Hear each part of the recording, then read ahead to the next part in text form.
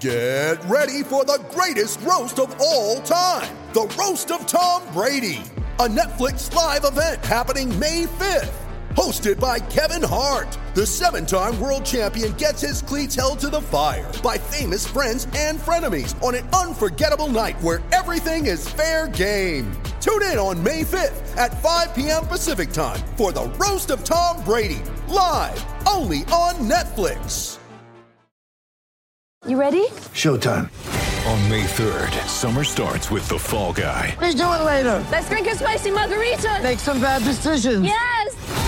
Audiences are falling in love with the most entertaining film of the year. Fall Guy. Fall Guy? Fall guy. That's what the poster said. See Ryan Gosling and Emily Blunt in the movie critics say exists to make you happy. Trying to make it out? Nope. Because I don't either. It's not what I'm into right now. What are you into? Talking. Yeah. The Fall Guy. Only in theaters May 3rd. Rated PG-13. 3, 2, 1.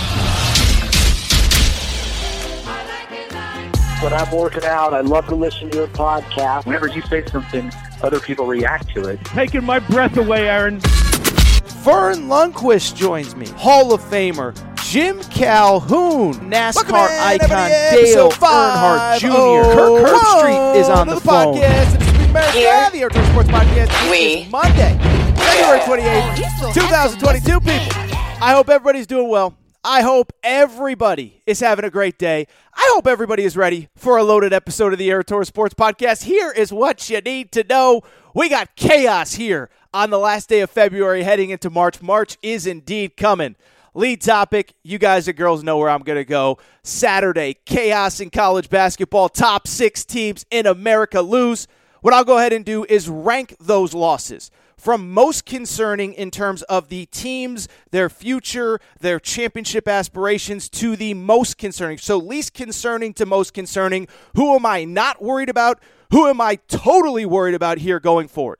From there, we'll take a quick break. I want to talk a little bit about Arkansas basketball. Arkansas, I saw something on Saturday that I love, not just from Arkansas, but from college basketball as a whole. They beat Kentucky. We'll talk a little bit about that. We will continue the conversation with college hoops. Syracuse loses to Duke.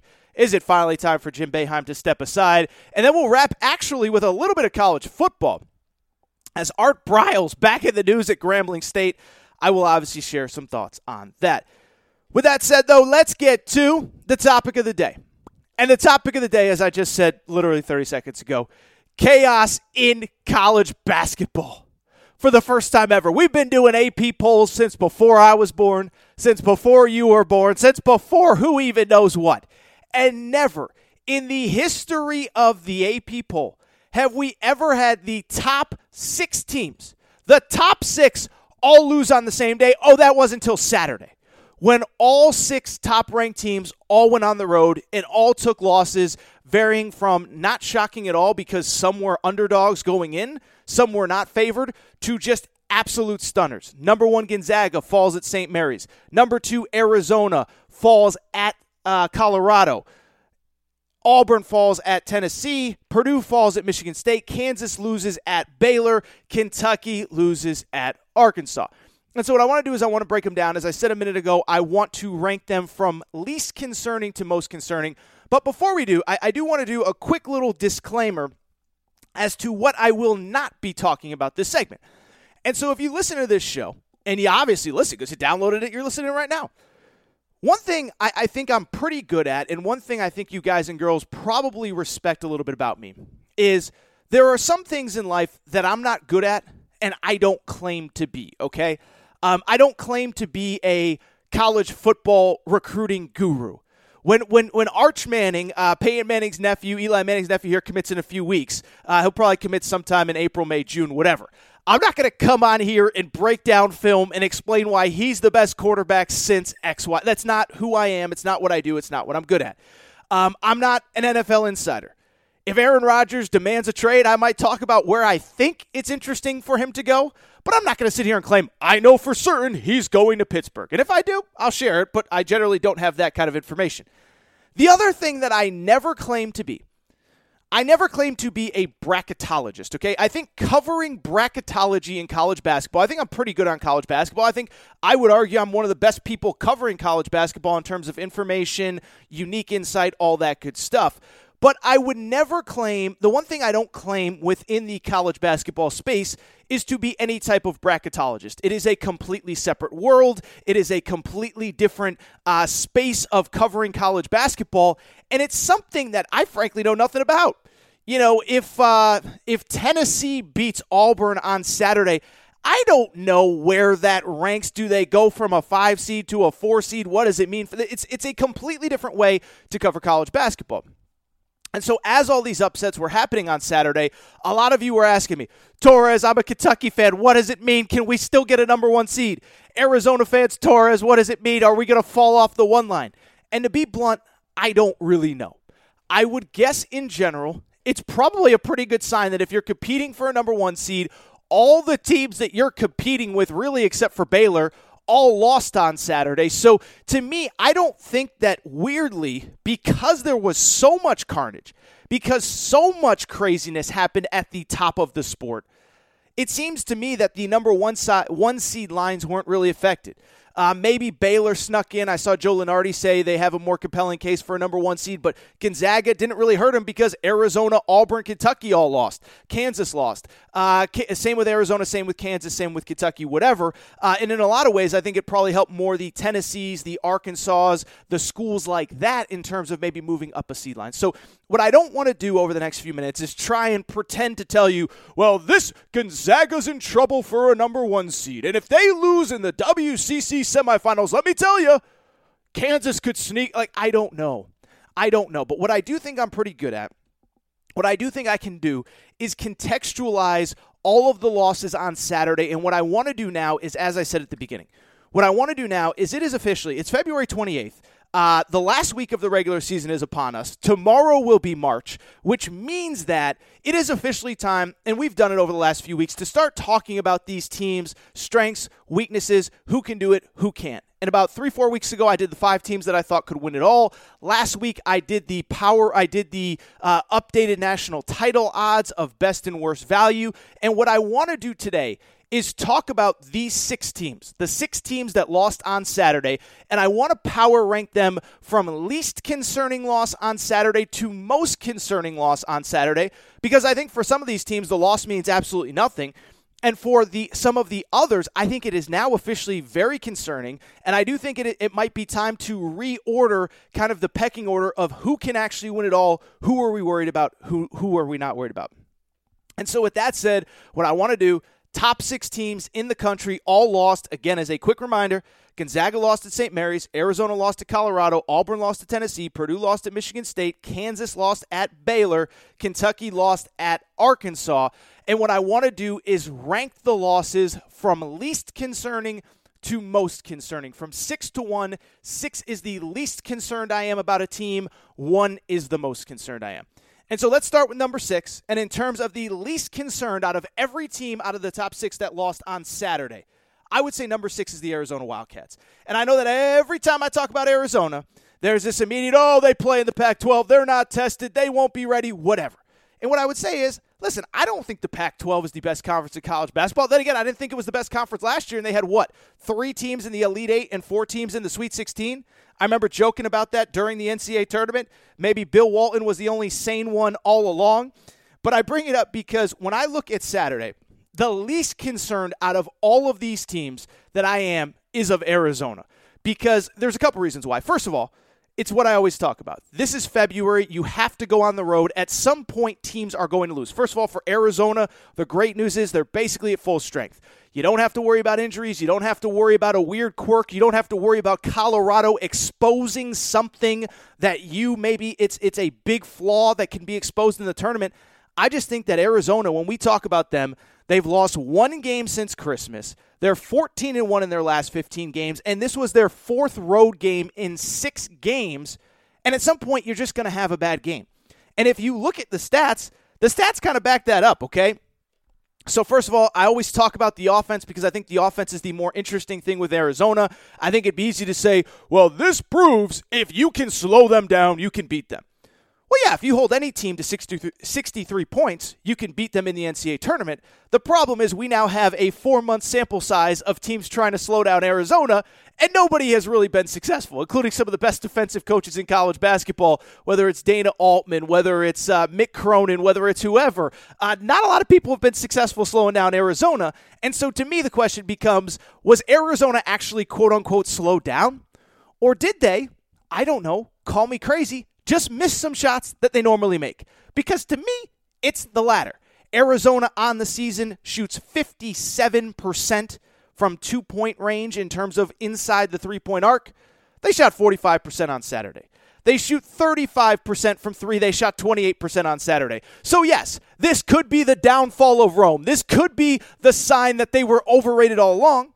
Or this could just be a game where they miss some shots that they normally make. The other thing that stood out to me definitively is what I told you last week about Arizona. Everybody is so focused on Arizona's offense, and with good reason. It's fun to watch. I think they're the most fun team in college basketball to watch when they're clicking. What I don't think people realize, though, is that the defense has been excellent all season long. And so when I look at this game, that's why I'm not worried, because this was the one-game outlier defensively as well for Arizona. Came into the game ranked number 3 nationally in field goal percentage defense, allowing 38% shooting from opposing teams. Only Houston and Gonzaga were better, or only Houston was better, or whatever. And they allowed 48% from the field on Saturday. So yes, maybe this proves that they were overrated all along. Maybe you should be mortified, and maybe this is reason you don't pick Arizona in your bracket. Or maybe it was just a weird loss that you have in February. There's nothing you can do, and you move on. Out of all top 6 teams that are ranked, I am least concerned about this loss for Arizona. In terms of the next team that I am least concerned about when it comes to Saturday's losses, I'll put Kentucky at number 5, and I actually almost had them at number 6. Because first of all, they went on the road. They were actually an underdog on the road. They were not expected to win according to the odds makers in Vegas. So it's hard to criticize Kentucky for losing a game that the odds maker said you're probably not going to win. Top 20 team on the road. Arkansas has obviously beaten Tennessee in the last couple weeks at home. Auburn the last couple weeks at home. They play LSU this weekend. And so I bring it up because if you're a Kentucky fan, I don't know that you should be worried because I don't know that anybody expected you to win. As a matter of fact, I'll take it a step further. I would argue, and I might have made this argument on Friday's show, I can't remember. I think this might actually be the most impressive 3-game stretch of Kentucky's season. And what does that mean? Well, listen, if you follow college basketball, you know that Kentucky has not been at full strength, has not been 100% healthy over the last couple games. Their starting backcourt, Sahvir Wheeler, Ty Washington, was out each of the last 2 games. Neither of them started on Saturday against Arkansas, although both played significant time. And so for Kentucky to go 2-1 over that stretch, so they had 3 games without their starting backcourt at 100%. Beat Alabama, which is going to be an NCAA tournament team. Beat LSU, which is going to be an NCAA tournament team. And easily could have won at Arkansas on Saturday. Great game. Arkansas deserved to win. It's no discredit to them.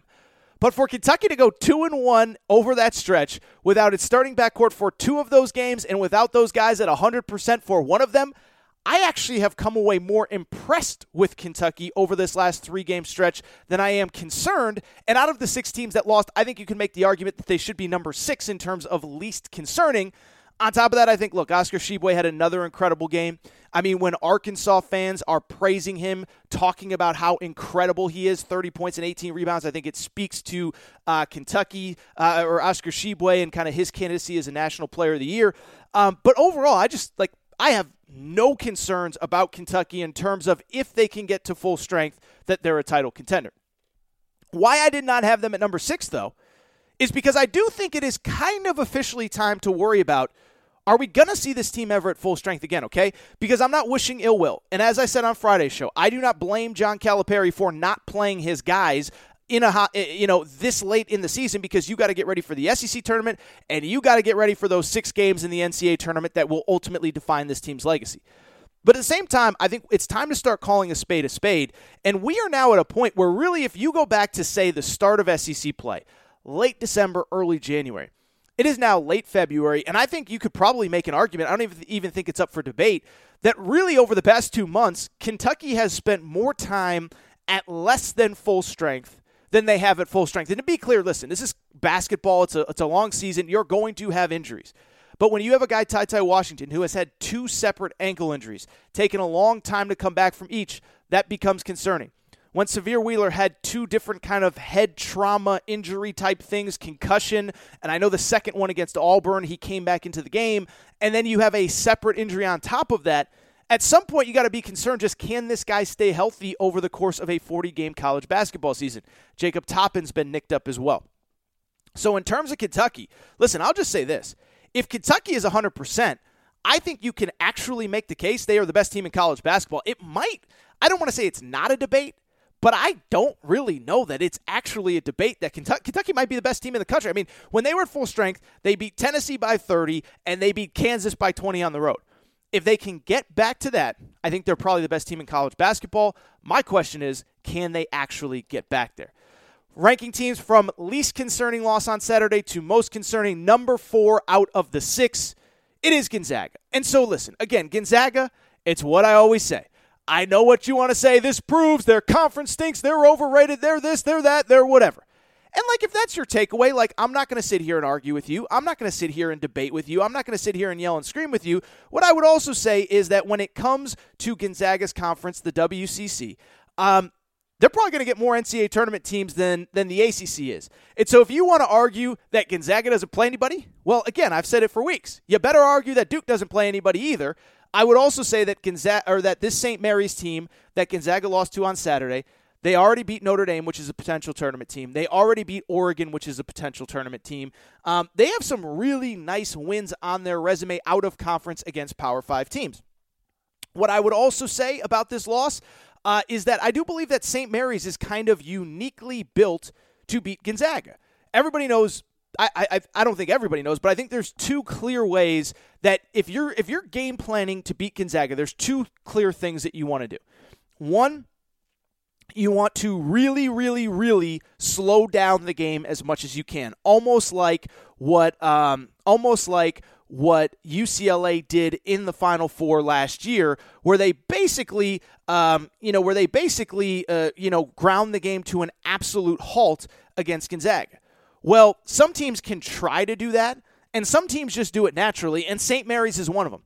St. Mary's is ranked 323rd out of 358 teams in college basketball in terms of tempo, which means they play really slow, they take a lot of time off the clock, and they get really highly efficient shots. So some teams are going to try to do that in March, but that's not who they are. That is who St. Mary's is. They were at home, and on top of that, if you watch St. Mary's, they're kind of this big, physical, rugged team.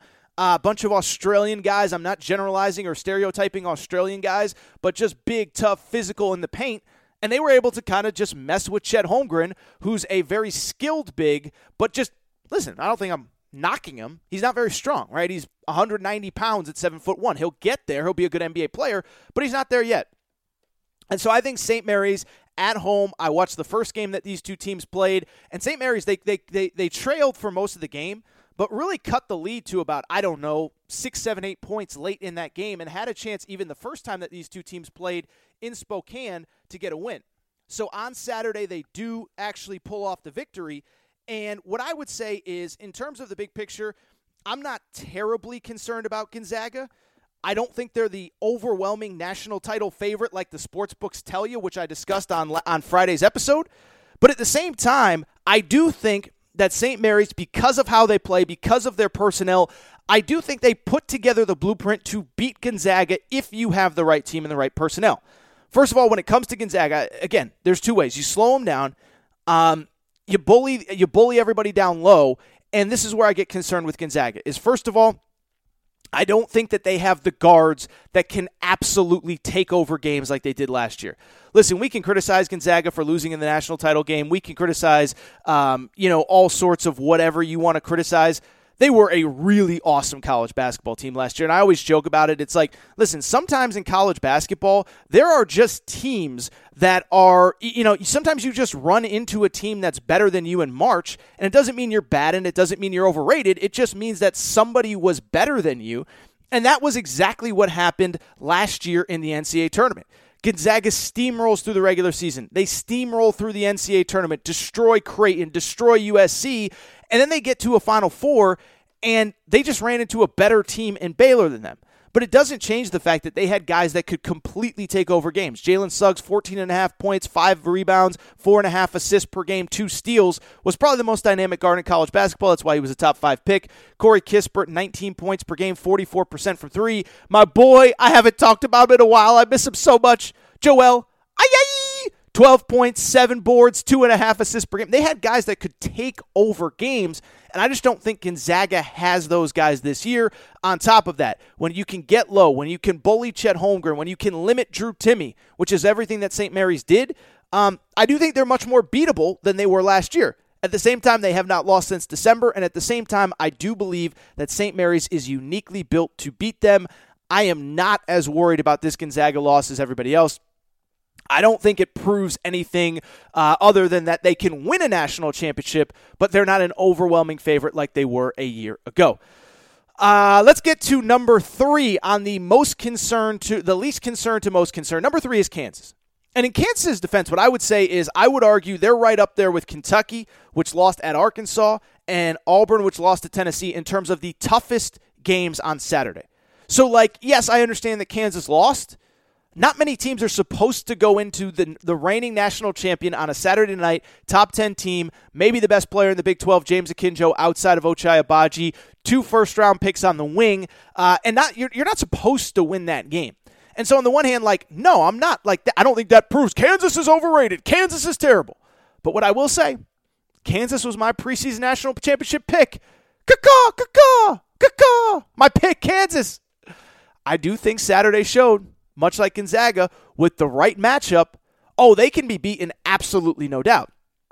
And my biggest concern with Kansas, I talked about it on last show in terms of the national title odds, is that they have the best player in the Big 12, probably the first-team All-American in Ochai Agbaji. But outside of that, they don't have a ton of guys that you can absolutely rely on night in, night out, game in, game out, right? They don't have consistent low post play with David McCormick. Their wings are good, but with the right matchups can be taken out. Well, what happened on Saturday? Baylor has 2 guys, Kendall Brown, Jeremy Sohan, who are going to be first-round picks on the wing, great defenders, and what happened? Ochai Agbaji was absolutely awesome, and then from there, everybody else struggled. Christian Brown, who has been a revelation this year, 17 points, but it came on 6 of 13 shooting from the field. Struggled to really kind of get going. Jalen Wilson, 7 points in that loss. And so when it comes to Kansas, they had probably the quote-unquote best loss of everybody in college basketball on Saturday, except for maybe Kentucky. But I do think that it showed cause for concern. Like I said, outside of Ochai Agbaji, who are the guys that you can consistently rely on every single game? Jalen Wilson has his moments, averages 11 points per game. He had 7 the other day. Christian Brown, 6 of 13 from the field. 1 assist, 1 turnover. All I'm saying is I like Kansas. I don't love them. And I do think there's a very clear blueprint to beat them. And that's why I would be worried. By the way, the teams that they've struggled with this year.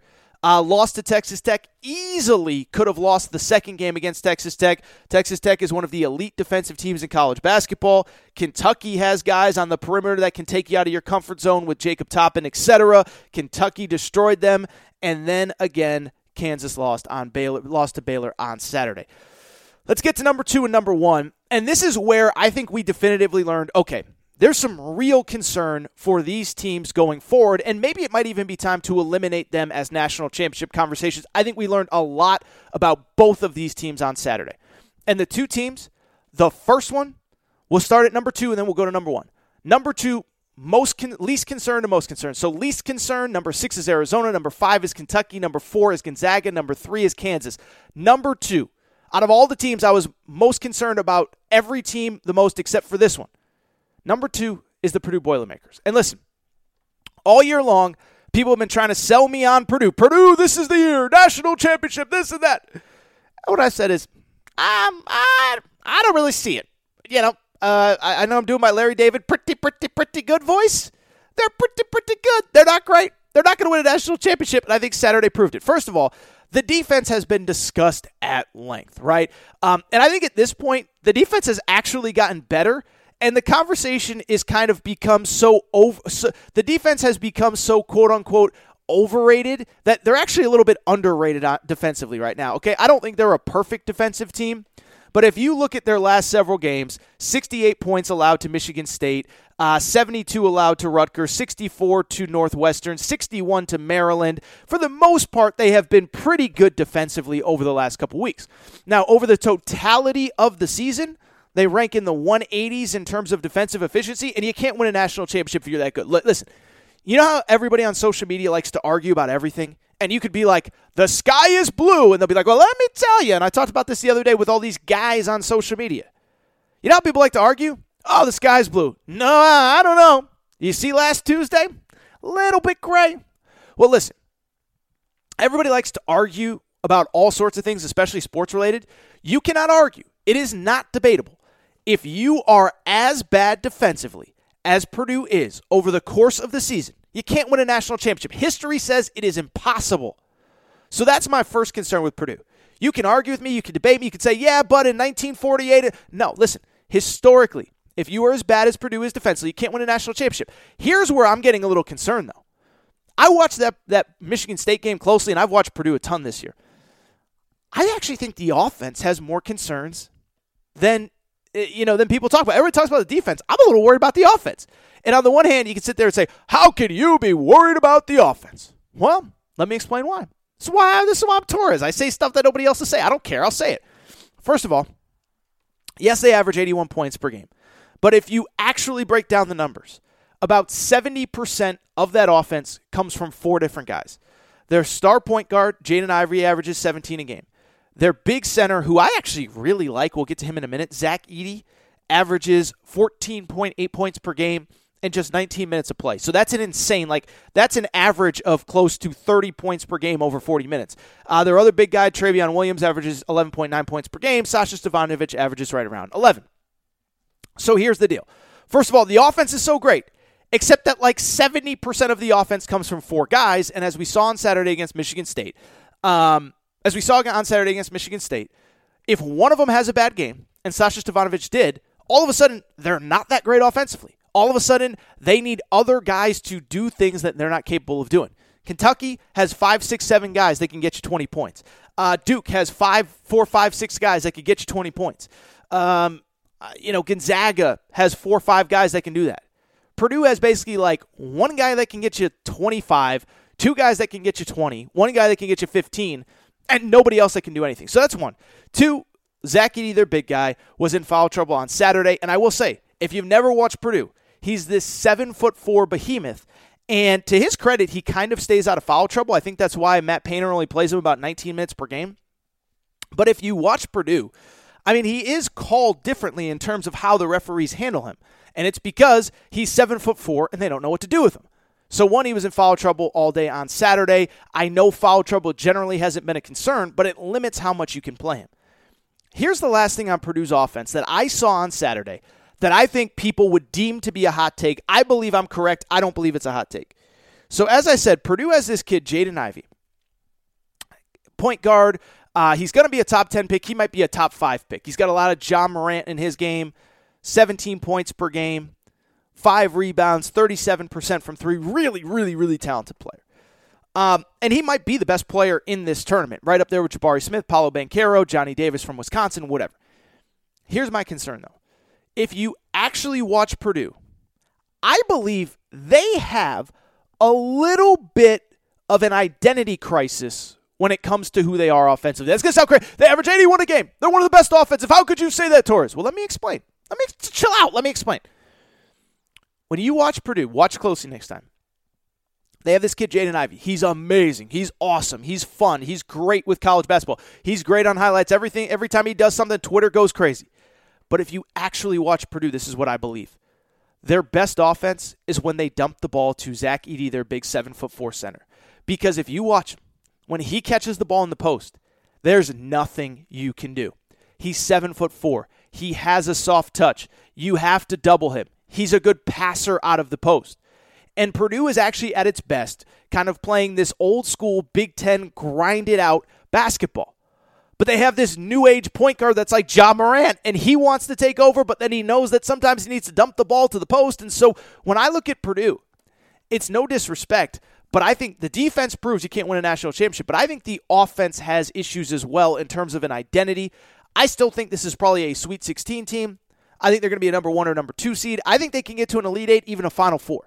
I do not believe they can win a national championship, though. And when you're talking about a top 5 team in the country, obviously the expectation is national championships. Finally, number 1. Who am I most concerned about after Saturday? Well, you do some mental math. I already talked about Arizona, talked about Kentucky, talked about Gonzaga, talked about Kansas, talked about Purdue. Number 1 team in the country I'm most concerned about after Saturday, it's Auburn. And a couple things. One, Auburn fans, don't tell me I hate your team. 2 weeks ago, I said there's only 5 teams in the country that can win the national championship. Auburn was one of them. On top of that, love Bruce Pearl. Been great to me. Great guest on this show. Has always given me his time. Very grateful for Bruce Pearl and what he does for me in this show. With that said, though, like we have, you understand, like it's time to be concerned, right? Auburn fans is, oh, it's this, it's that. We're still this, we're still that. Last 5 road games, Auburn has now gone 2-3 overall. And in those the 2 wins were against Georgia by 2 points, Missouri by 1, the 2 worst teams in the SEC. And I understand that, yes, you lost at Arkansas, a top 20 team. Yes, you lost to Tennessee on Saturday, a top 20 team. Yes, you lost to Florida, which may make the NCAA tournament. But on top of that, what I would be worried about, Auburn hasn't looked that great at home of late. Fell down 14-3 against Vanderbilt the other day. Struggled against Ole Miss to put them away. Auburn played its best basketball a month ago. And so I think in terms of the X's and O's of it, one, I hate to be critical, don't like to criticize 18, 19-year-old kids. Their guards just aren't good enough. And this has been a topic of conversation from the beginning. I remember watching them in December against St. Louis and saying, like, St. Louis has better guards than Auburn. Now, Walker Kessler's amazing. Jabari Smith is amazing. But St. Louis has better guards than Auburn. And it's been kind of backed up over the last couple games.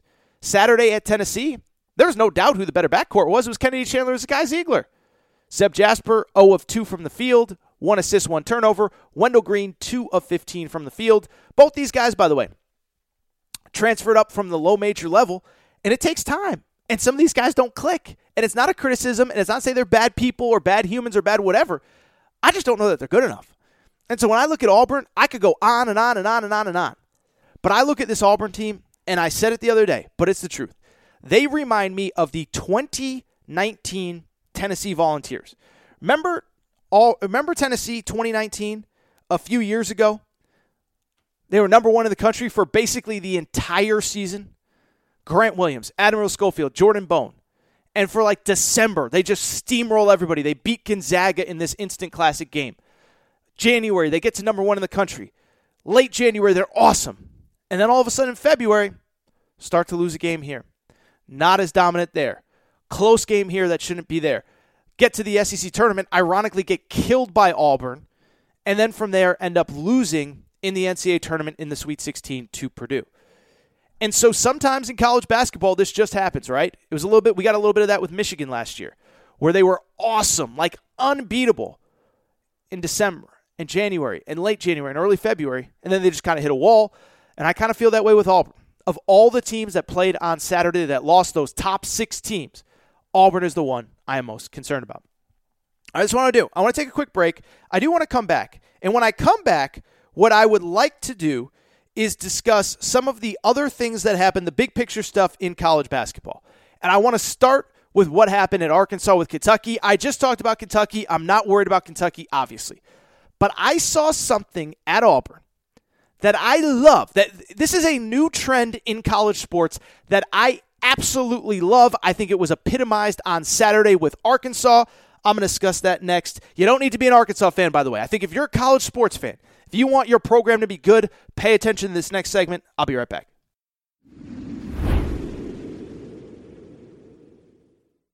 All right, everybody. I am back. Good to be back. And I do want to switch gears. And I actually want to take a deeper dive into one of the big games from Saturday. And I obviously just spent a ton of time talking about each of them. We're not going to go game by game again. But while there were a lot of great games of college basketball on Saturday, Gonzaga, St. Mary's, Auburn, Tennessee, whoever, Purdue, Michigan State, on and on, Baylor, Kansas, there was one game that there was something that happened to me that I think is a bigger metaphor for a bigger picture topic in college basketball that I want to discuss, and that was what happened with the Kentucky-Arkansas game, okay? And so what I don't want to do is spend the next few minutes breaking down that game. I just broke it down from both perspectives. I really broke it down from the Kentucky perspective a minute ago. I am not worried about Kentucky because they lost to a top 15 team on the road in Arkansas in one of the most hostile environments in college basketball. In some ways, I think it's actually, you got to wake up feeling better about being a Kentucky fan, saying that was one of the best performances we've had all year. Give us our guards, get us healthy, get us to March. We're going to be fine. I also don't want to spend a ton of time talking about Arkansas because I feel like I did that after the Auburn game, right? I did the bigger picture. This is what it means for Arkansas. This is how far they've come. This is why Coach Muss is incredible, blah, blah, blah, blah. And I am going to talk about Coach Muss a little bit later. But in the meantime, what I want to do is I want to talk about something that I believe is actually a bigger picture metaphor for something that is changing in college sports. And I noticed it while watching this Arkansas-Kentucky game.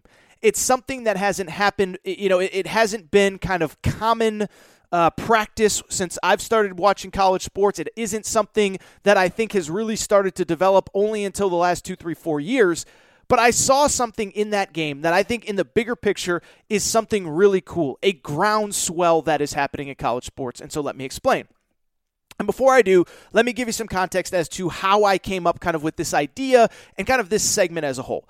So a few days ago, I was listening to one of Colin Cowherd's podcasts, and if you listen to this show, you obviously know I have a great deal of respect for Colin. I've been on his show. I know him a little bit. Wouldn't claim he's a friend or anything like that, but I think he's really good at what he does. I know enough people that have worked for him.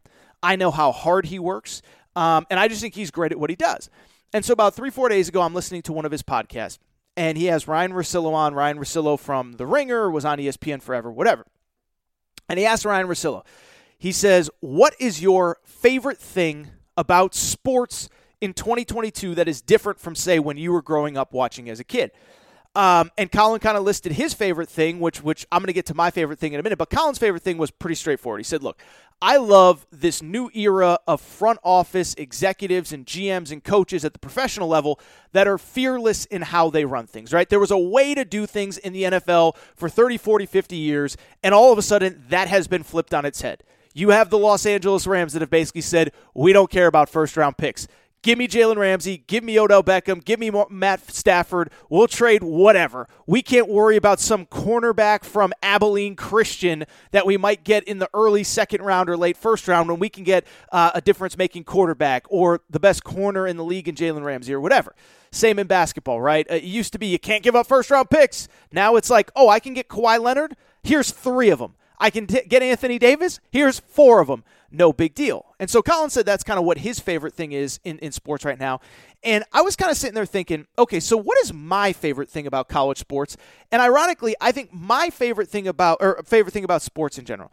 And I think ironically, my favorite thing is very similar to Colin's favorite thing, but just at the college sports level. And what I love about college sports, the thing that has changed the most in my life in college sports is the fearlessness and aggressiveness with which college athletics departments now run themselves. The idea that being good is no longer good enough, that being okay is no longer acceptable, that if we're doing this, we are competing at the single highest level that we possibly can, and if we're going to do this, we're going to do it right, we're going to put the money in, we're going to hire the right guys. That is my favorite change of college sports because I don't believe that has been the case for most of what I watch. And so it's interesting because I actually talked about this a little bit on last Monday's show when we were talking about the expanded college football playoff. I said, look, I think there's all these people that think, we just expand the playoff, it solves college football's problems. No, it doesn't. Ole Miss getting destroyed by Alabama doesn't fix college football's problems. Neither does it for Michigan State, Pitt, whoever would have made it this year. But what I did tell you was the best thing for college football and for the health of college football has already happened. It's a school like Miami let's start with USC. School like USC deciding, you know what? We're tired of just being okay. We're tired of being 8-4. We're tired of being 9-3 because we know that we can be 12-0, 13-0 playing for college football playoff spots. Let's fire Clay Helton. Let's pay him what it takes to get rid of him, and let's do whatever we can to get the best coach we possibly can, and they did it with Lincoln Riley. Is it going to work out with Lincoln Riley? I don't know. But at the same time, I love the fearlessness with which USC made that decision. It's the same with Miami. Mario Cristobal. I don't know if it's going to work for Mario Cristobal at Miami, but there was like a 15-year track record where Miami was just like, doesn't really matter who coaches us. We're Miami. We'll be fine. And then you realize, no, it's not. It's not going to work if you're Manny Diaz. It's not going to work if you're Randy Shannon. It's not going to work if you're Al Golden. Go get the best coach, the biggest name, the guy with the most success, the guy from the area, the guy that played at the school. Let's see if Mario Cristobal works, and let's pay what it takes to get him here. And so this is a long way for me to get to Arkansas basketball. But I think at the college basketball level, there is no better example of that mindset than what we've seen at Arkansas. And while I think we need to credit Eric Musselman, who I just discussed, and we'll talk about him in a minute, while we need to credit J.D. Notae, who was a star, while we need to credit Justin Smith and Jalen Tate and Moses Moody and all these guys that were on the team last year, while we need to credit Mason Jones, who was there the year before, I believe that there is one man that probably isn't getting enough credit for the success of Arkansas basketball, and that is their AD, Hunter Yurachek. And to be clear, I don't know Hunter Yurachek. I've never met him. I'm not doing this segment as a favor to him. But what I love is what he did about 4 years ago, okay? So about 4 years ago, Mike Anderson is the head coach at Arkansas. And things are going, by any stretch of the imagination, pretty good. Like I just did the Larry David, pretty good, pretty good. I don't know if it was pretty good, but it was like pretty good. It was okay. Mike Anderson was there for 8 years. He won a lot of games. And this isn't a criticism of Mike Anderson. It's not a tear down Mike Anderson, because Mike Anderson was kind of from the glory days under Nolan Richardson. And so Mike Anderson had a pretty good run at Arkansas. He was there 8 years. It took him 4 years to get to the NCAA tournament. But over his final 5 years, Arkansas made 3 NCAA tournaments and an NIT. 2015, they make the round of 32. 2016, they missed the NCAA tournament. 2018, they make the round of 32. 2018, they make the round of 64. 2019, they make the NIT. And so as an outsider to Arkansas basketball, I think most of us, and I'm going to include myself, I thought that's pretty good. 3 tournaments in 5 years, whatever. It's Arkansas, who cares, whatever. But at the same time, Hunter Yurachek, the AD, said, no, that's not good enough. And Arkansas fans, to your credit, you said, no, that is not good enough. We are Arkansas. We won a national championship in 1994. We made a Final Four in 95. We've made other Final Fours before that. We have seen what Arkansas basketball can be operating at its highest level. And I am sorry, but no. What is going on at Arkansas under Mike Anderson is not acceptable. Doesn't make him a bad human being, doesn't make him a bad guy. In a lot of ways, he was a great steward for the program at that time. Again, he played under Nolan Richardson, coached under Nolan Richardson at Arkansas, and he was good. He was fine. But 3 NCAA tournaments in 5 years, 0 Sweet 16, 0 Elite 8, 0 Final Fours, 0 national championships, obviously, is not good enough. And so 3 off seasons ago, Hunter Yurachek sat down with Mike Anderson and said, look, I appreciate you. I appreciate what you've done, but we expect more from this program, and we need to be great. And we can be great, and there's no excuse for us not to be great, and so we are going to go in another direction. And my understanding about that meeting, and this is just secondhand knowledge that I've heard, was that Hunter Yurachek did go to Mike Anderson and said, look, we believe we can be better. What are you going to do to fix it? And Mike Anderson seemed to be content with 3 tournaments in 5 years. Hunter Yurachek says it's not good enough, and so he goes out and gets Eric Musselman. And by the way, I'll say this, I get a lot of stuff wrong, but the day Eric Musselman was hired, you can find the videos and the podcasts and the Instagram posts and the Periscopes at the time. And I remember a friend of mine, Dorian Kraft, who covered Arkansas at the time, I did her TV show. And I said, this is a home run. This is the guy. This is the guy that Arkansas fans have been waiting for, and we have seen it over the last 3 years, and it was on full display Saturday, okay? So this isn't an Arkansas-Kentucky breakdown, but it is to say that for years, Arkansas believed that they should be better.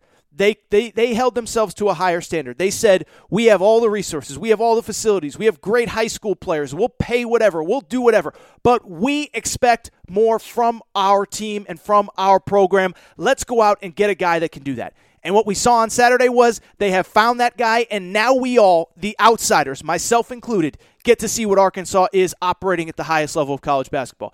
We saw just an insanely passionate fan base. We saw 2-3 weeks ago where they're camping out for days at a time to get ready for that Auburn game.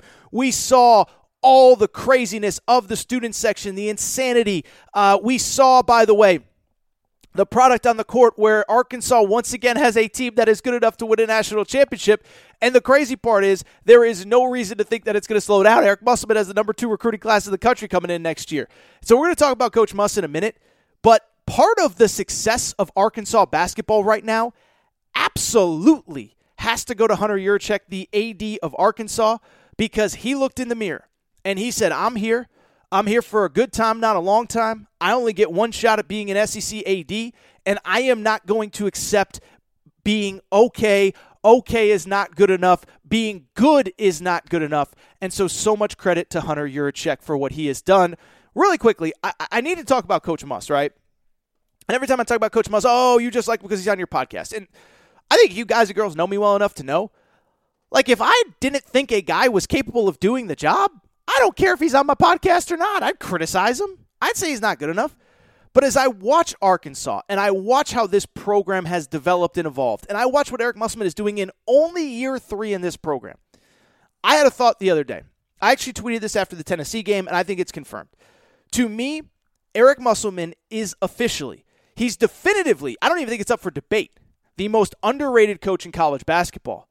And I think we're starting to creep up on the territory. I think when you put together all of it, X's and O's, game day, planning, prep, recruiting, transfer portal recruiting, high school recruiting, whatever it is, I think we're getting to the point where we got to start talking about this guy as a top 5 coach in college basketball. It sounds crazy, but hear me out.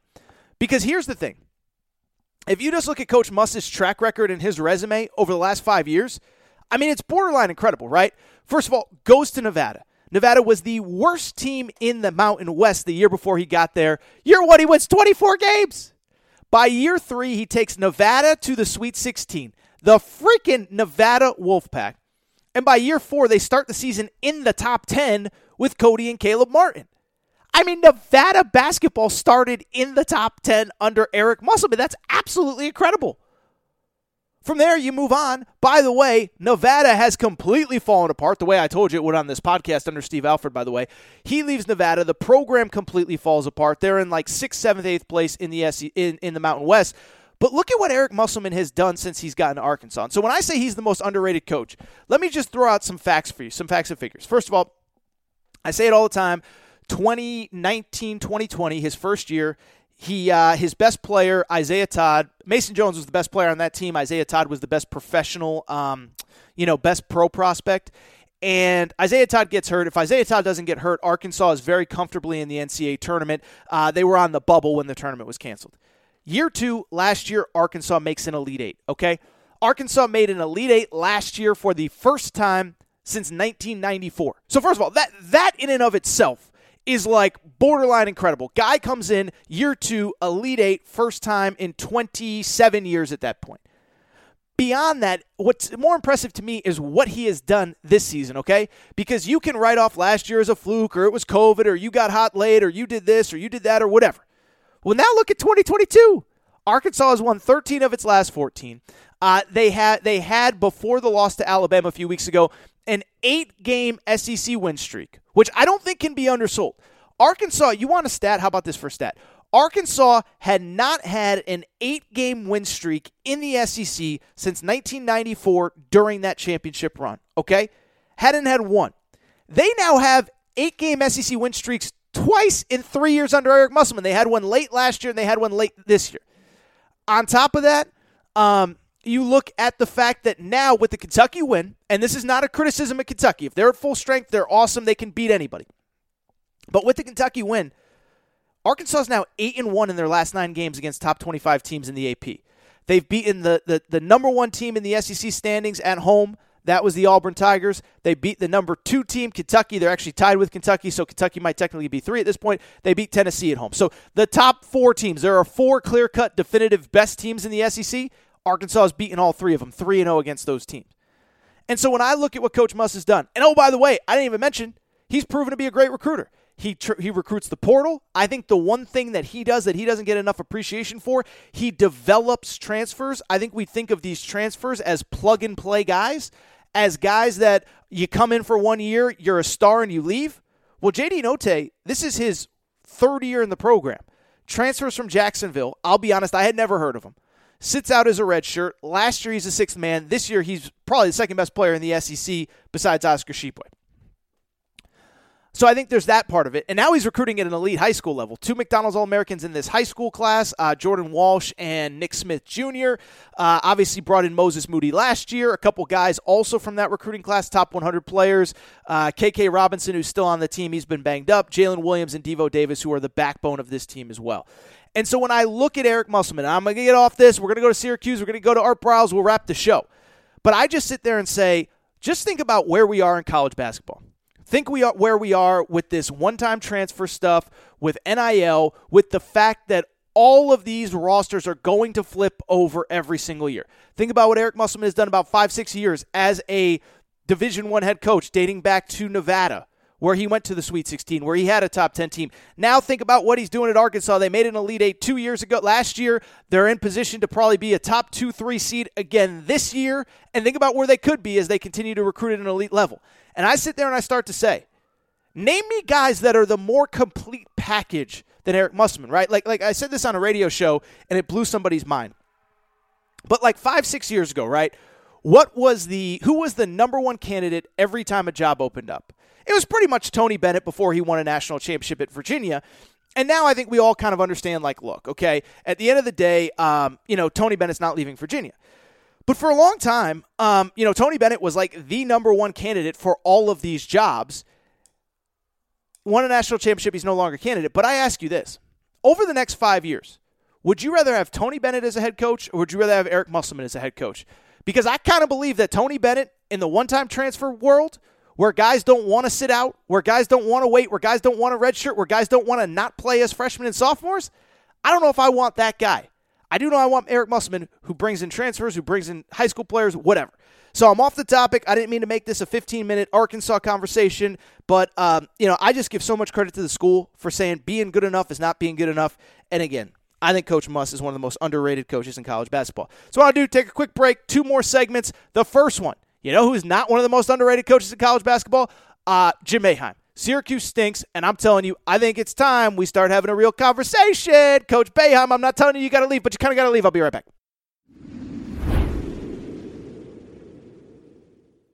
All right, everybody, I am back. Good to be back. Final college hoops segment of the show, and I do want to switch gears, and I do want to talk about a team, a program, a conference that we haven't talked all that much about, and that is the Syracuse Orange out of the ACC.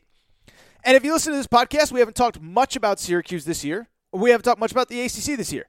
The ACC is really bad, and Syracuse is really bad. Don't generally talk about bad teams on this show. We don't talk much Washington State basketball. We don't talk much Illinois football. And we don't talk Syracuse basketball because they stink. But something happened on Saturday that I do think is worth noting, and that was that Syracuse welcomed what was unquestionably the best team that they have had in Syracuse all season long. They welcome in the Duke Blue Devils, Coach K's final year. It's down to a couple weeks of the regular season. And in Coach K's second-to-last road game of his storied career, he goes up to the Carrier Dome in Syracuse. 30-plus thousand fans in the stands. I would venture to guess, I don't know, 98+% of them were wearing orange, and it was an absolute madhouse. Best crowd that they have had in forever. They said during the broadcast it was the most students that they have ever had for a game at the Carrier Dome. So great crowd, great environment, everybody's excited, and then what happens? Game tips off, and Duke just runs away with it. The Auburn-Tennessee game on ESPN ran late by the time we got to the broadcast. Duke was up 14-0. Then they were up 20-4. And by the end of the game, we got a final score that wasn't really a final score so much as it was a butt-whooping. Duke beats Syracuse in Coach K's final trip to Syracuse. Final score, 97-72. And I'm just going to say it. It is time that we have a big boy adult conversation. I know that Jim Boeheim's a legend. I know he's an all-time great. I know it's weird thinking about Syracuse basketball and college basketball without him. And to be clear, I don't even want him to retire because he's one of the few links left from my childhood when I first became a college basketball fan. But I do think if you're a Syracuse fan, enough is enough. It's time to be official. It's time to be honest, and it's time to be serious. It's really time to to start having a conversation about whether it's time for Jim Boeheim to step aside as Syracuse head coach. Again, not forcing him out, not wishing him out. I wish he turned things around, but it's time to have that conversation. And to kind of go big picture here for a second, let me say this. I know what a lot of people, and certainly any Syracuse fan that is familiar with my work, is thinking. Torres, you're a UConn alum. UConn used to be Syracuse rival. You are reveling in Syracuse being terrible. You're enjoying it. Stop it. You're just trashing our program for the sake of trashing it. And what I would say is it's actually the exact opposite, right? When you are a fan of a school, even though UConn and Syracuse don't play, we're still I don't want to say we're rivals because we don't play, but you want the teams that you know can be great to be great. Listen, we got a lot of Kentucky fans that listen to this show.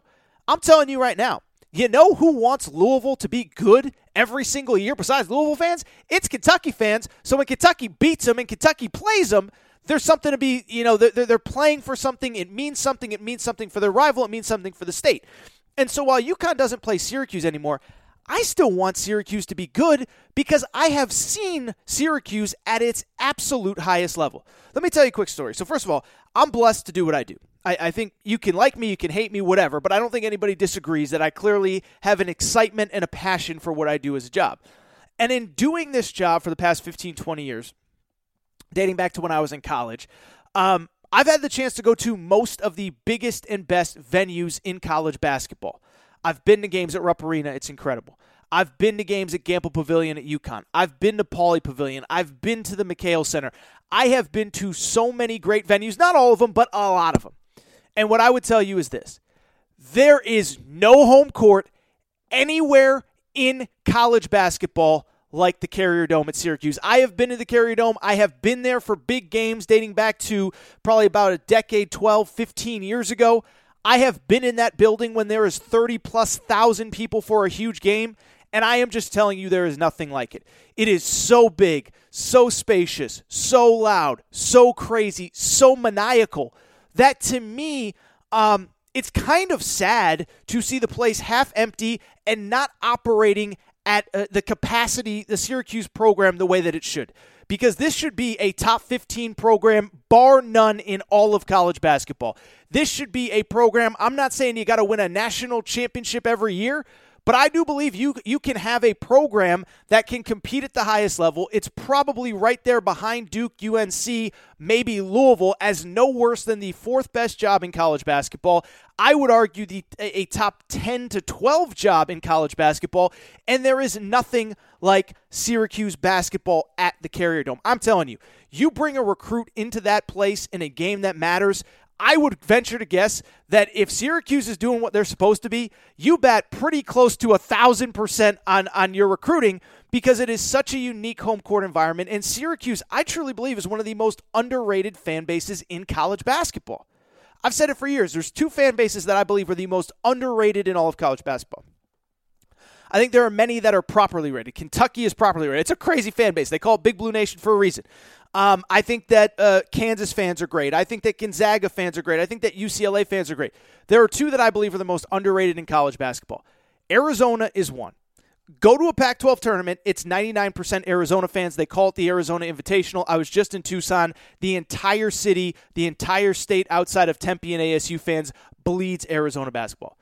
The other one is Syracuse. When you can put 35,000 people in a football stadium, people care.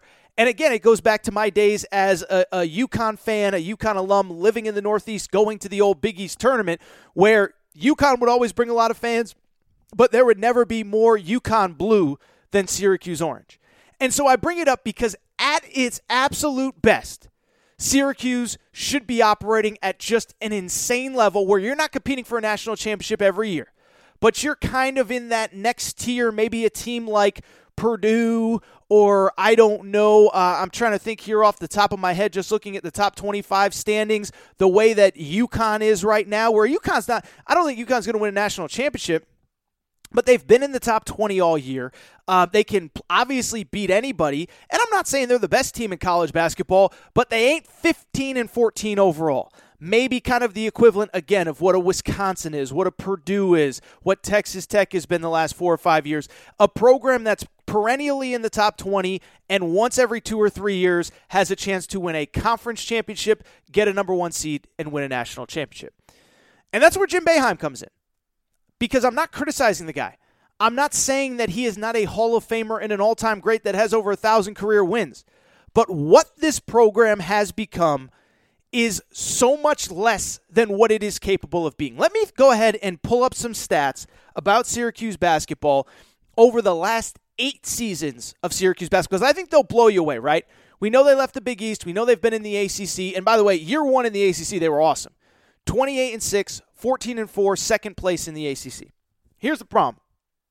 The 8 years that have happened since. Let me just go ahead and read you what Syracuse's win-loss record has been over the previous 8 seasons dating back to the 2014-2015 season. They went 18-13, finished 8th in the ACC. They went, after the 18-13, 23-14, finished 9th in the ACC. They went 19-15, finished 7th in the ACC. 2018, 23-14, 10th in the ACC. 20-14 in 2019, 7th in the ACC. 18-14, 6th in the ACC in 2020. Last year they go 18-10, 9-7 in the ACC. And with the loss to Duke on Saturday, they are 15-14 this year, 9-9 in the ACC. I am not great at math, but that means that they are 169 and 108 overall over the last 8 years, which is a 61% win percentage, and they are 74-70 in the ACC. Does that sound like a top 5 program to you? Does that sound like a top 10 program to you? Does that sound like one of the best programs in the ACC to you? It doesn't. And so to me, you have to start asking some tough questions about Jim Boeheim. Not saying he's a bad guy. Not saying he does. All I'm saying is this is a program that deserves to be considered among the best in college basketball, and it is so far from it. And here is the crazy part. They've actually had success in the tournament. And so I think it's a little bit divisive within the Syracuse fan base, and I think it kind of gets to the existential question of what you want to be as a fan. Because in college basketball, we determine so much by the NCAA tournament, and I can't deny that over the last 7 to 8 years, even as crazy as Boeheim's been, he's had some success. Made a Final Four in 2016. Made a Sweet 16 in 2018. Made a Sweet 16 in 2021. So over those 8 years, Syracuse has gone 74-70 in the ACC, basically 50% win percentage in the ACC. But they've made 3 Sweet 16s and a Final Four. And so it's that tough question of, yes, I understand that we are not great in the regular season, but just get us into the tournament and we can make moves. My problem is that increasingly, that is how the program is defined. When I was young, when most of you were young, when most of you started watching college basketball, this was one of the best programs in college basketball. This was a program that, as I just said, every year or two, they were consistently in the top 10, capable of winning a national championship, capable of doing anything. From 2009, let's just use 2009 to 2014. 4 Sweet 16s, 2 Elite 8s, and a Final Four in 2013. So, and by the way, 2012, they were the number 1 team in the country for part of the year that Kentucky won the national championship. So what I'm saying is this, is that I think it's great that they make the tournament every once in a while and make a run, but that's kind of who they have become in modern college basketball. They're no longer an elite program. They're no longer a feared program. The Carrier Dome is no longer one of the most intimidating places to go to. Instead, it's the opposite. Their identity as a program is, hey, we're going to be a bubble team, and let's hope to get into the tournament, and let's hope to make a run, and let's hope to pull some upsets, rather than being what Kansas is, what Kentucky is, what Duke is, what Carolina is most years, which is a team that's consistently in the top 10 to 20, and any given year can win a national title. And so I could go on and on with this one. Listen, there's a couple reasons why I do think they've taken a step back. One, Boeheim's just gotten older, right? He's 74 years old. If you believe that a head coach's peak is sometime between 45 and 55, he's obviously past that. I don't think the 2-3 zone helps. I think it's really hard to sell high school kids on wanting to play zone when every elite high school player wants to get to the NBA as fast as possible. They know that going to Syracuse isn't going to prepare you for it. And then finally, listen, you go search on Twitter There's some questions about his two sons and, the role that they play and I'm not getting into that stuff. If a Syracuse fan wants to criticize, the style of play or the coaching staff or the roster makeup or does the son shoot too much, I'll leave that up to them. All I'm saying is that Syracuse basketball, I believe, should be operating at a top 5, top 10, top 15 level in the sport. I don't think they're a top 30 program right now in college basketball, which is a darn shame. And I'll take it a step further. I've heard people in my business kind of say that, Syracuse, what are they going to be once Boeheim leaves? And they got to be careful because they could fall into irrelevance. I actually feel like it's the opposite. I feel like they've fallen into irrelevance. I feel like Jim Boeheim is the problem, and I actually feel like Jim Boeheim is the guy that's holding them back from being capable of what they are. I just want to take a quick break. I do want to come back, and I do want to wrap a little bit of a serious topic. Art Briles back in college football. We'll discuss that next.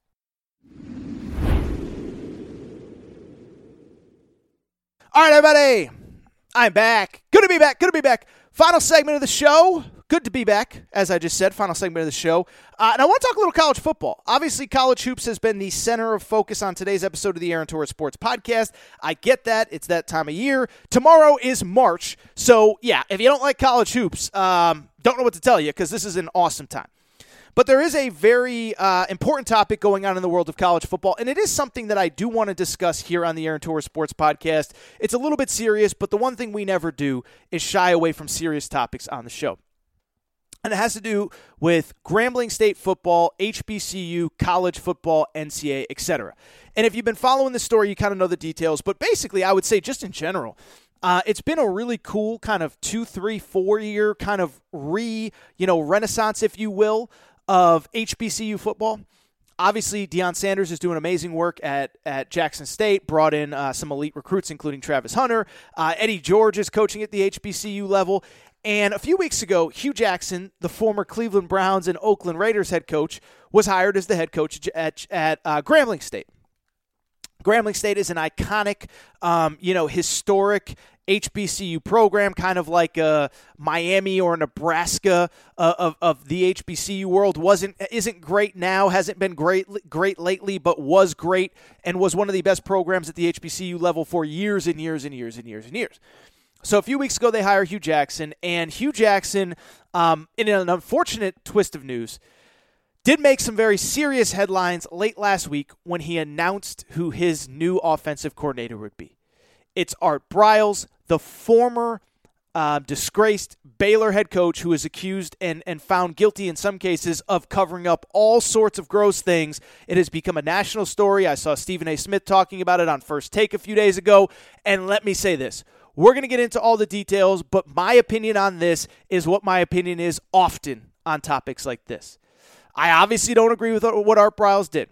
In some ways, I find it reprehensible. In some ways, I find it disgusting. But if you listen to me talk about Juwan Howard, why he shouldn't be fired, I'm not comparing the two.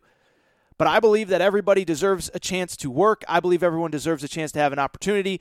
And if Hugh Jackson believes that Art Briles is the best man for the job, then I believe that he should go ahead and be allowed to take this job. So let's get into it. Let's talk about it because it is, again, a very serious topic. But Art Briles, I mean, listen, it's kind of crazy to me. Art Briles last coached at Baylor 7 years ago. That sounds crazy for me to even think about. But the last time that Art Briles coached at Baylor, it was 2015. And at that time, to his credit, I mean, he had Baylor operating at just an insane level. And I know it's easy to think now that Baylor, they're good, they're awesome. Baylor was one of the most irrelevant college football programs of the 2000s, 2010s. Before Art Briles got there, they were a mess. They are what Vanderbilt is now, maybe even worse. And over time, he built them into one of the most respectable programs in college football. It obviously helped that Robert Griffin III gets there, wins a Heisman Trophy. And really, in his final few years as the head coach at Baylor, they are really humming, like at an elite level. His final 3 years at Baylor, they finished 11-2, 11-2, and 10-3. 1 year, they were number 5 in the final college football playoff rankings, the first year of the college football playoff. If something goes a little bit different, they might have been one of the 4 teams in the first ever college football playoff. But then towards the end of Art Briles' career, we find out that some really, really, really bad stuff is happening on campus. and that essentially his players have been accused of doing a lot of different things. Most notably, there are quite a few sexual assaults that have been covered up by the university involving football players. And so it becomes this big, huge national scandal. Again, I know a lot of you guys don't remember the details, but it becomes this big, huge national scandal, and Art Briles loses his job. And so to be clear, I want to kind of get into it because, first of all, one, if you're an Art Briles defender, let me say this. He's not the only one that was guilty of wrongdoing at Baylor. The AD, Ian McCaw, got fired. On top of that, the school president, who was Kenneth Starr at the time, he gets fired. So it's not as though Art Briles was the only one. And in Art Briles' defense, some of the things that he was accused of were later found to not be true. There was a player named Sean Oakman who famously was accused of one of these crimes and accusations, and it took until very recently. It took until just a few, probably about 2.5 years ago, but it took until like late 2018, 2019, somewhere in there, for him to actually be acquitted and found innocent of what the charges were. So it's not to say that everything that Baylor players were accused of under Art Briles were true. It's not to say that he was the only one that could have done more. But there was an independent counsel outside of the school that believes that the school administration could have done more to prevent, some of the things that happen within the players. The NCAA did its own report, and here is how the NCAA described Art Briles and how he handled some of these sexual assault allegations. This is directly from an NCAA report. The head coach failed to meet even the most basic expectations of how a person should react to the kind of conduct at issue in this case. Furthermore, as a campus leader, the head coach is held to an even higher standard. He completely failed to meet this standard. It's very serious stuff, and it's very heavy stuff, and as we move forward, a couple things. One, this story, again, is a national headline. Stephen A. Smith was talking about it. Pretty much everybody in sports is talking about it at this point and is sharing an opinion, including prominent Grambling alums who are not very happy with the decision. Doug Williams, who won a Super Bowl with the Washington, then Redskins, then they became the football team, now they're the Commanders. The former Washington Redskins quarterback, who of course was a Grambling State quarterback as well, he came out on Friday and he said this: I don't know Art Briles, I've never met him, but the situation, nobody else would hire him for whatever reason. I don't know why Grambling State had to be the one to go hire him, so I am not a fan at all. And let me say this, let me say a couple things. I think if you guys have listened to the show, guys and girls, you know where I stand on most of this stuff. To be clear, I respect the opinion of people like Doug Williams. To be clear, I am not absolving Art Briles for what he did and the role that he played in this situation. And to be clear, I'm not saying that if I was Hugh Jackson, I would have personally hired him.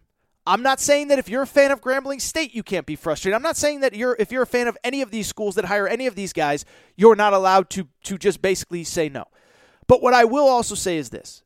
My stance on all of this stuff for years has been clear and will remain clear and will not change. I believe that everybody that commits any sort of act, they have to face justice, whatever justice is like. In some cases, that's the criminal justice system, and it may mean prison time, it may mean this, it may mean that. In other cases, it may just be NCAA justice, and it may mean a show cause, whatever. But what I believe is that once the justice system is played out, whether it's an actual criminal case, whether it's NCAA, whatever, once the justice system plays out, a man or woman should be allowed to work, and I believe that if Hugh Jackson believes that Art Briles is the best man for the job, and history kind of says he probably is, that Art Briles deserves to work. And to be clear, this is not a new opinion. This has not changed. This has been a universal stance of mine pretty much since I've been doing this in any way, shape, or form. Didn't have a podcast in 2014 when the Ray Rice stuff happened, but I'll tell you, I said this about Ray Rice at the time. We all saw the video. It was disgusting. It was scary. You can't even come up with words. And Ray Rice had a lot of tough people to answer to. He had to answer to his then fiance, now wife. I believe they're now married. He had to answer to the justice system. But once Ray Rice cleared the justice system, I'll be honest, I thought if the Baltimore Ravens wanted to re-sign him, I had no problem with it. I thought if another team wanted to re-sign him, I had no problem with it. Now, Ray Rice was on the back end of his career, and the negative publicity that came with it was not worth the act of signing him. But if somebody wanted to sign him, whether it was the Baltimore Ravens, whether it was the New England Patriots, whether it was the Green Bay Packers, whatever, I would have had no problem with it. In a different note, I've talked about this before. Michael Vick went to jail for dogfighting. My mom, love her to death. She's an animal advocate. Every time she sees Michael Vick on TV, why is he on TV? Why is he allowed to work? I don't like it. I said, Mom, I understand your frustration. I am not saying that you're wrong, but what I would say about it is this. It is my personal opinion that Michael Vick committed a crime. The stuff that he's accused of, if you don't know, you can Google it, but it's like sad and gross, right? But he went to prison. He served his time. He served his debt to society. And like he's allowed to make a living. You don't have to hire him. You don't have to watch him if he's on TV. You don't have to listen if he's on a podcast or a radio show. But he's allowed to make a living. He's allowed to make money. Matter of fact, I could be mistaken. I think he still owes money to some people because of everything that happened over that. And so it's the same with Art Briles. I'm not saying that I like what he did. It's disgusting. I think we all agree on that. But I also believe the man is allowed to make a living.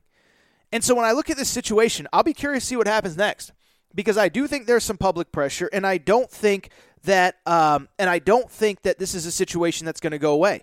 I guess there's some kind of board meeting in which they could potentially nix the hire, so we'll see what happens from there.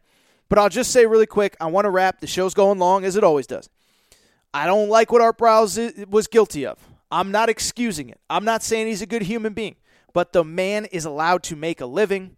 And I believe if Grambling State believes he's qualified for the job, that they should be able to hire him. All right, I think that's it for this episode of the Aaron Torres Sports Podcast. What a show we had today. A lot of ground covered. Art Briles, Jim Boeheim, top 6 teams, all that good stuff. I got to get out of here. If you're not subscribed, please make sure to do so. Apple, Spotify, Amazon Music, Google Music, all that good stuff. Make sure you're following on social media. At Aaron_Torres on Twitter. At Aaron Torres Pod on Instagram. Aaron Torres Podcast Questions at gmail.com.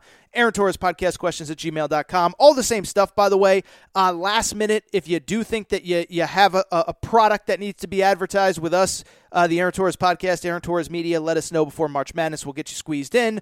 Also, make sure you got your merch, your Big Pig Invasion shirts if you're an Arkansas fan, your Mike Effin Woodson shirts if you're an Indiana fan, and, of course, your Kentucky Revenge Tour t-shirts. Those are available at AaronTorresOnline.com. And that's really it. I got to get out of here. I got stuff to do. You got to go on with your day. So with that said, I just got one thing to say. Shout out to Torrin Craig. Shout out to Rachel who hates my voice. I will be back on Wednesday. New episode of the Aaron Torres Sports Podcast. Okay, round 2. Name something that's not boring. A laundry?